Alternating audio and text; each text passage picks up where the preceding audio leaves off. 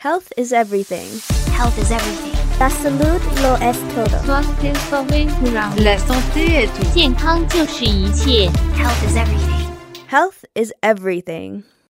Hi, I'm Eleanor Barrett, age 8, and you're listening to Health is Everything, No Kidding, a podcast from the Emory University Center for the Study of Human Health. When my mom was 8, she had a radio show called No Kidding, a talk show where she interviewed doctors about health issues that mattered to kids. So now I'm 8 and it's my turn, and there's a lot to talk about. Health is everything. I'll admit it. I am kind of an anxious kid. A lot of the time, I'm worried that something is going to go wrong, or I feel like I'm out of control. And you know what doesn't help? A global pandemic. Because I want to hang out with my friends. I want things to go back to normal. And I'm really having a hard time with the ideas that my friends, my best friends, might be dangerous to me because of the virus. Or worse yet, that I might be dangerous to them if I have the virus. I'm cute. I'm 9. I'm not dangerous. Am I? Today I'm joined by Dr. Charles Raison, a psychiatrist and depression researcher at the University of Wisconsin in Madison. He is also a professor and the host of the grown-up version of this podcast, Health is Everything, at the Emory University Center for the Study of Human Health. Dr. Raison is here to talk about fear, anxiety, and this annoying virus. Thank you so much for talking to me, Dr. Raison. Sure, Eleanor. My mom is always looking at news stories on her phone, and it's always bad news these days. She tells me that more and more people are depressed and anxious. I totally get that. This pandemic is bad. But why is a virus, something that makes us cough and have a fever, is making us emotionally sick too?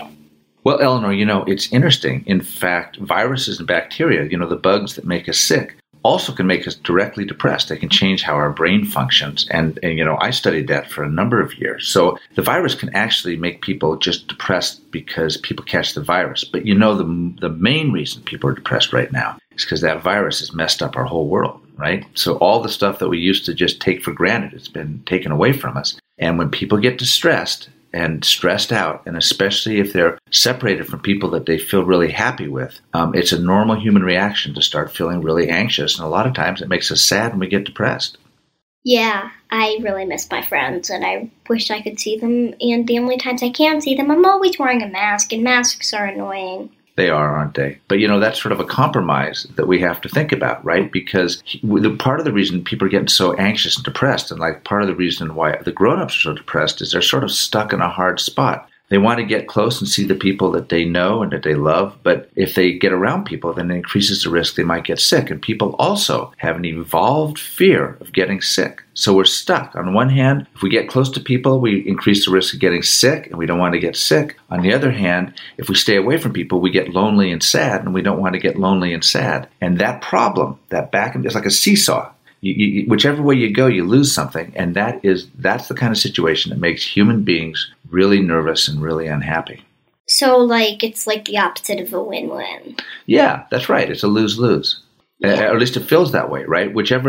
If you pick one, if you try to win at one, you lose at the other. So maybe it's more like a win-lose, and we just can't decide which one we want to win at and which one we want to lose at. That's why the grown-ups are going back and forth. Sometimes they close everything down, but then they get so lonely and freaked out that they want to go have parties, so then they go the other direction. And when they close everything down, they get lonely and depressed, and then when they go out and hang out with each other, they feel better, but they get sick. And it's hard on young people because when you're young, people have a very strong need to be with other people. They want to have friends. You get a little bit older than you are, you want to have a boyfriend. People want to have a girlfriend. And then they want to get married and have kids. The humans that didn't have those feelings didn't leave kids. And their genes didn't come down and they're not inside us. So as a species, as an animal, we are wired to want to be around each other a lot, especially when we're young. So this is why it's been really hard for young people not to get together, even though the COVID virus is such a risk. And this is why they've been getting infected a lot more. Now, fortunately, they're not as likely to get sick and die. But of course, it's a risk because then they can give it to the older people who can get sick and die. But so it's really been a really hard thing. And it's young people that are having the biggest problem with anxiety and depression. And that's because the virus is keeping them from doing what they want to do naturally, which is be with each other. But the thing is, I just want to be with my friends. It makes me sad and anxious not to be with them. My friends don't look sick or act sick, so why can't I be with them? Well, this is the really frightening thing about the coronavirus.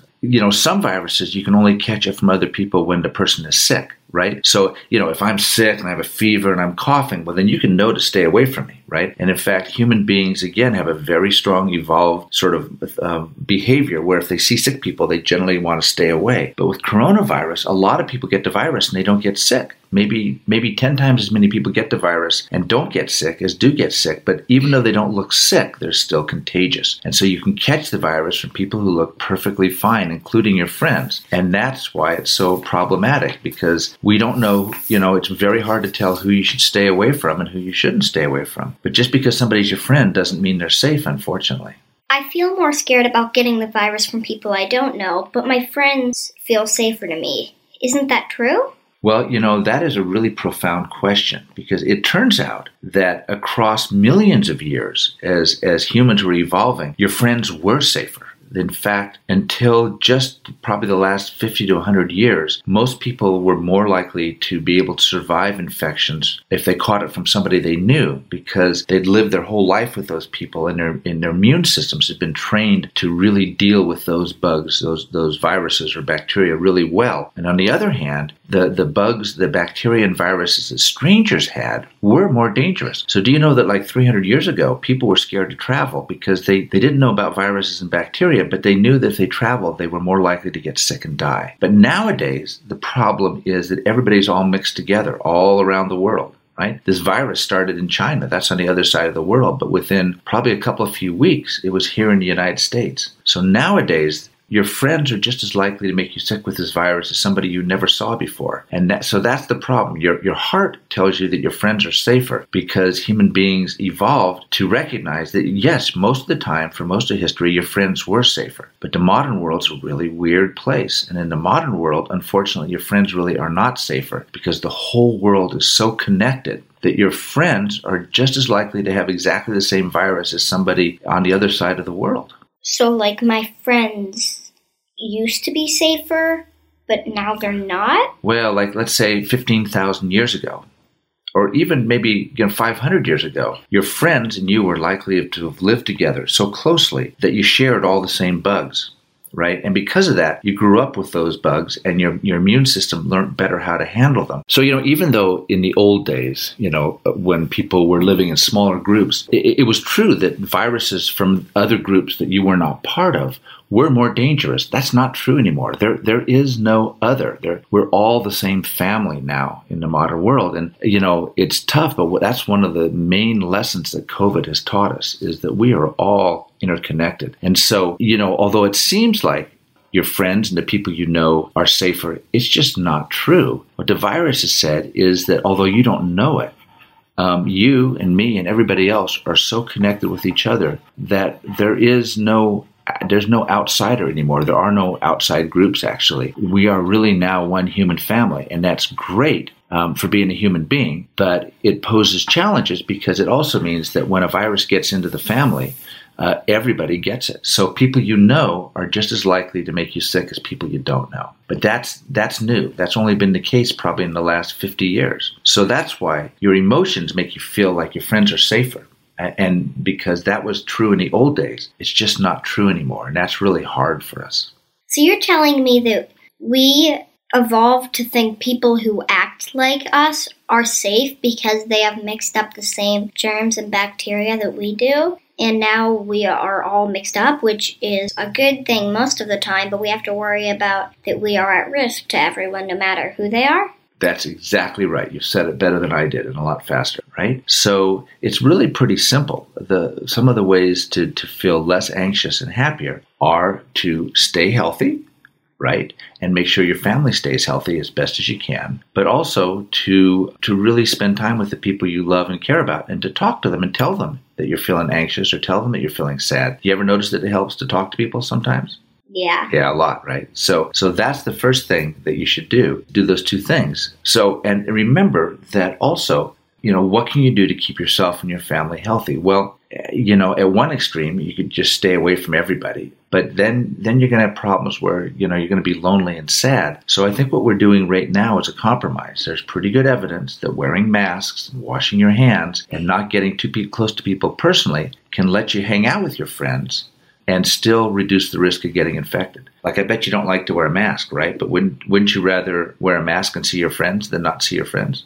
Yes, but I still hate masks. They're horrifying.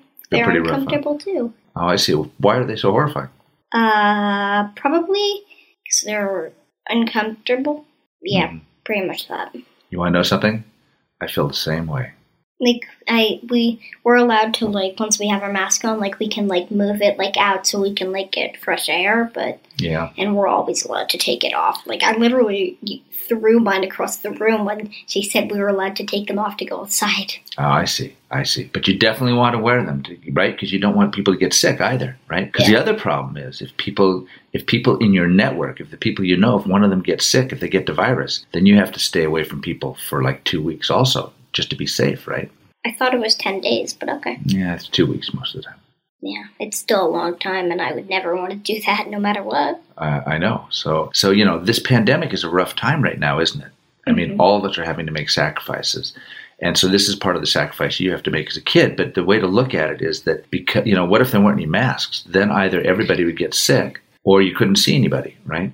So the masks and the hand washing, it's sort of a compromise. It's a way of allowing our need to be with other humans to sort of live alongside our need to try to not get sick. So did we evolve to not be able to get sick when we're with the people we've been with? Yeah, we definitely evolved to be with other people. That is one of the most striking features of being a human being. Of all animals, except for some insects like ants, humans are probably the most interconnected. We depend on each other more than almost any other species in the world. And we do it in some really unique ways. That's one of the things the pandemic has shown us, I think, is how much we rely on other people. In fact, our whole world as human beings is mostly about other people. That's partly why the pandemic has been such a shock to people, is because we're all just thinking about each other. Who likes us? What do we want to do? How are we going to get a job? Who my best friend is? Why is she being so mean to me? We don't think, this whole thing could be completely interrupted by a little virus I can't see. But now we know it can be, right? And so we have to learn to live with the viruses in addition to sort of thinking about each other that way. But you're right. The humans have such a powerful need, an evolved need to be with each other, that it's really good. But in the case of something like the pandemic, it's a challenge because the more we're with each other, the more we're going to get infected. How'd you get to do the things you are doing now? You seem to know a lot about different stuff.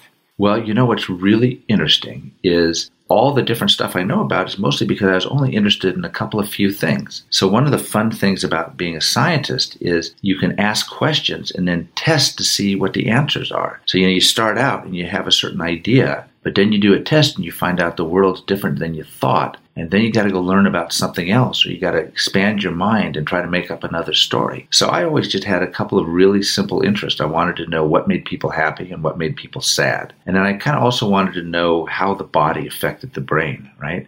And so just those two things, as I tried to answer those questions, I had to learn more and more things to keep asking the right questions and studying them. So that, like I say, that's a great thing about science. It doesn't trap you in your own head. Nature is so much more creative than we are, that when we test it, it makes us, it really gives us these great new ideas. So I think the key for knowing a lot about life is having things that really interest you and then just follow where that interest goes, because it'll wind you like a road through all sorts of different ideas over time. What's your advice for kids like me who are feeling anxious and worried, and maybe some advice for our parents too, because they're getting super weird these days? Well, different people handle things differently. So for some people like your mom, her checking the phone all the time might be a way to try to control her feeling of controlling the situation, right? That knowledge is power, but other people really don't want to know so much about it. So, I think the first thing to do is to figure out which way you are or which way a person is, right? Because, if learning all about it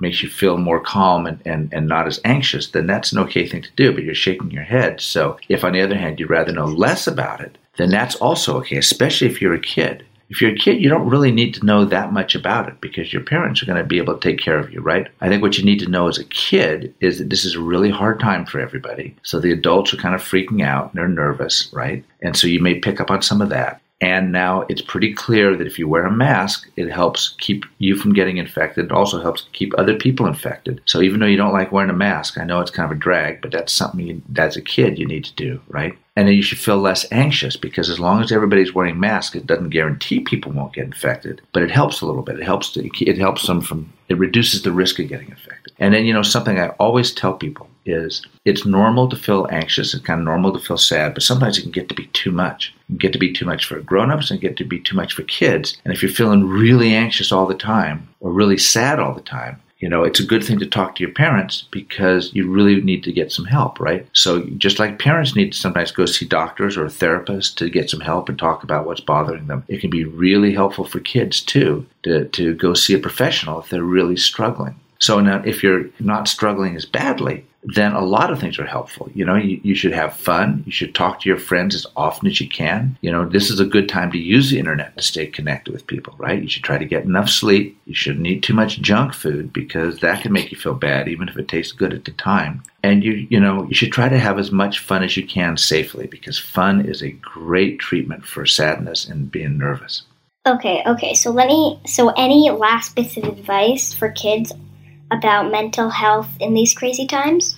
Yeah, there's something else I tell the adults. Can I tell you the same thing I tell the adults? Sure. Well, so, nobody wants this COVID pandemic. It's horrible. I mean, people are dying. The economy's messed up. There's a lot of problems. But even bad things will sometimes have a silver lining. Do you know what that means? If you look for it, it means you would never want it to happen.